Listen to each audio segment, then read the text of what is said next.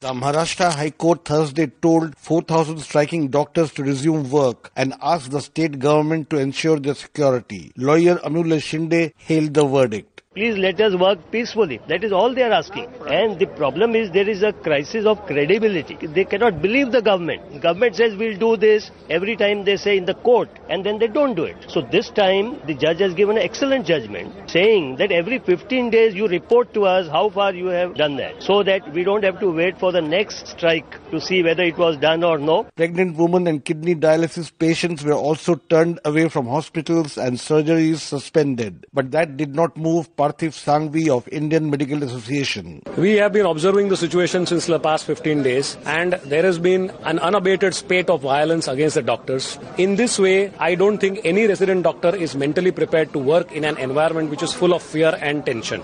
In order to support these resident doctors, we at Indian Medical Association, a representation of 40,000 member doctors across the state of Maharashtra, have today decided to go on an indefinite strike for these resident doctors till their demands are not met, and that is provision of adequate security. In Delhi, 20,000 doctors walked away from medical wards on Thursday, and those who manned emergency services came in battle gear, explained physician Mohit Gupta. They are giving an indication to the whole public that doctors are not secure, they are not provided with the security. So if judiciary says this type of things, then we have to find out some solution, and the solution we are trying is that we will provide helmets to all our residents so that at least they can save their heads. It may not be a good day to fall ill in Maharashtra, and worse still in Delhi, where this weekend could see a medical crisis unfolding. For Newsbreak, this is Rana Senn reporting from New Delhi.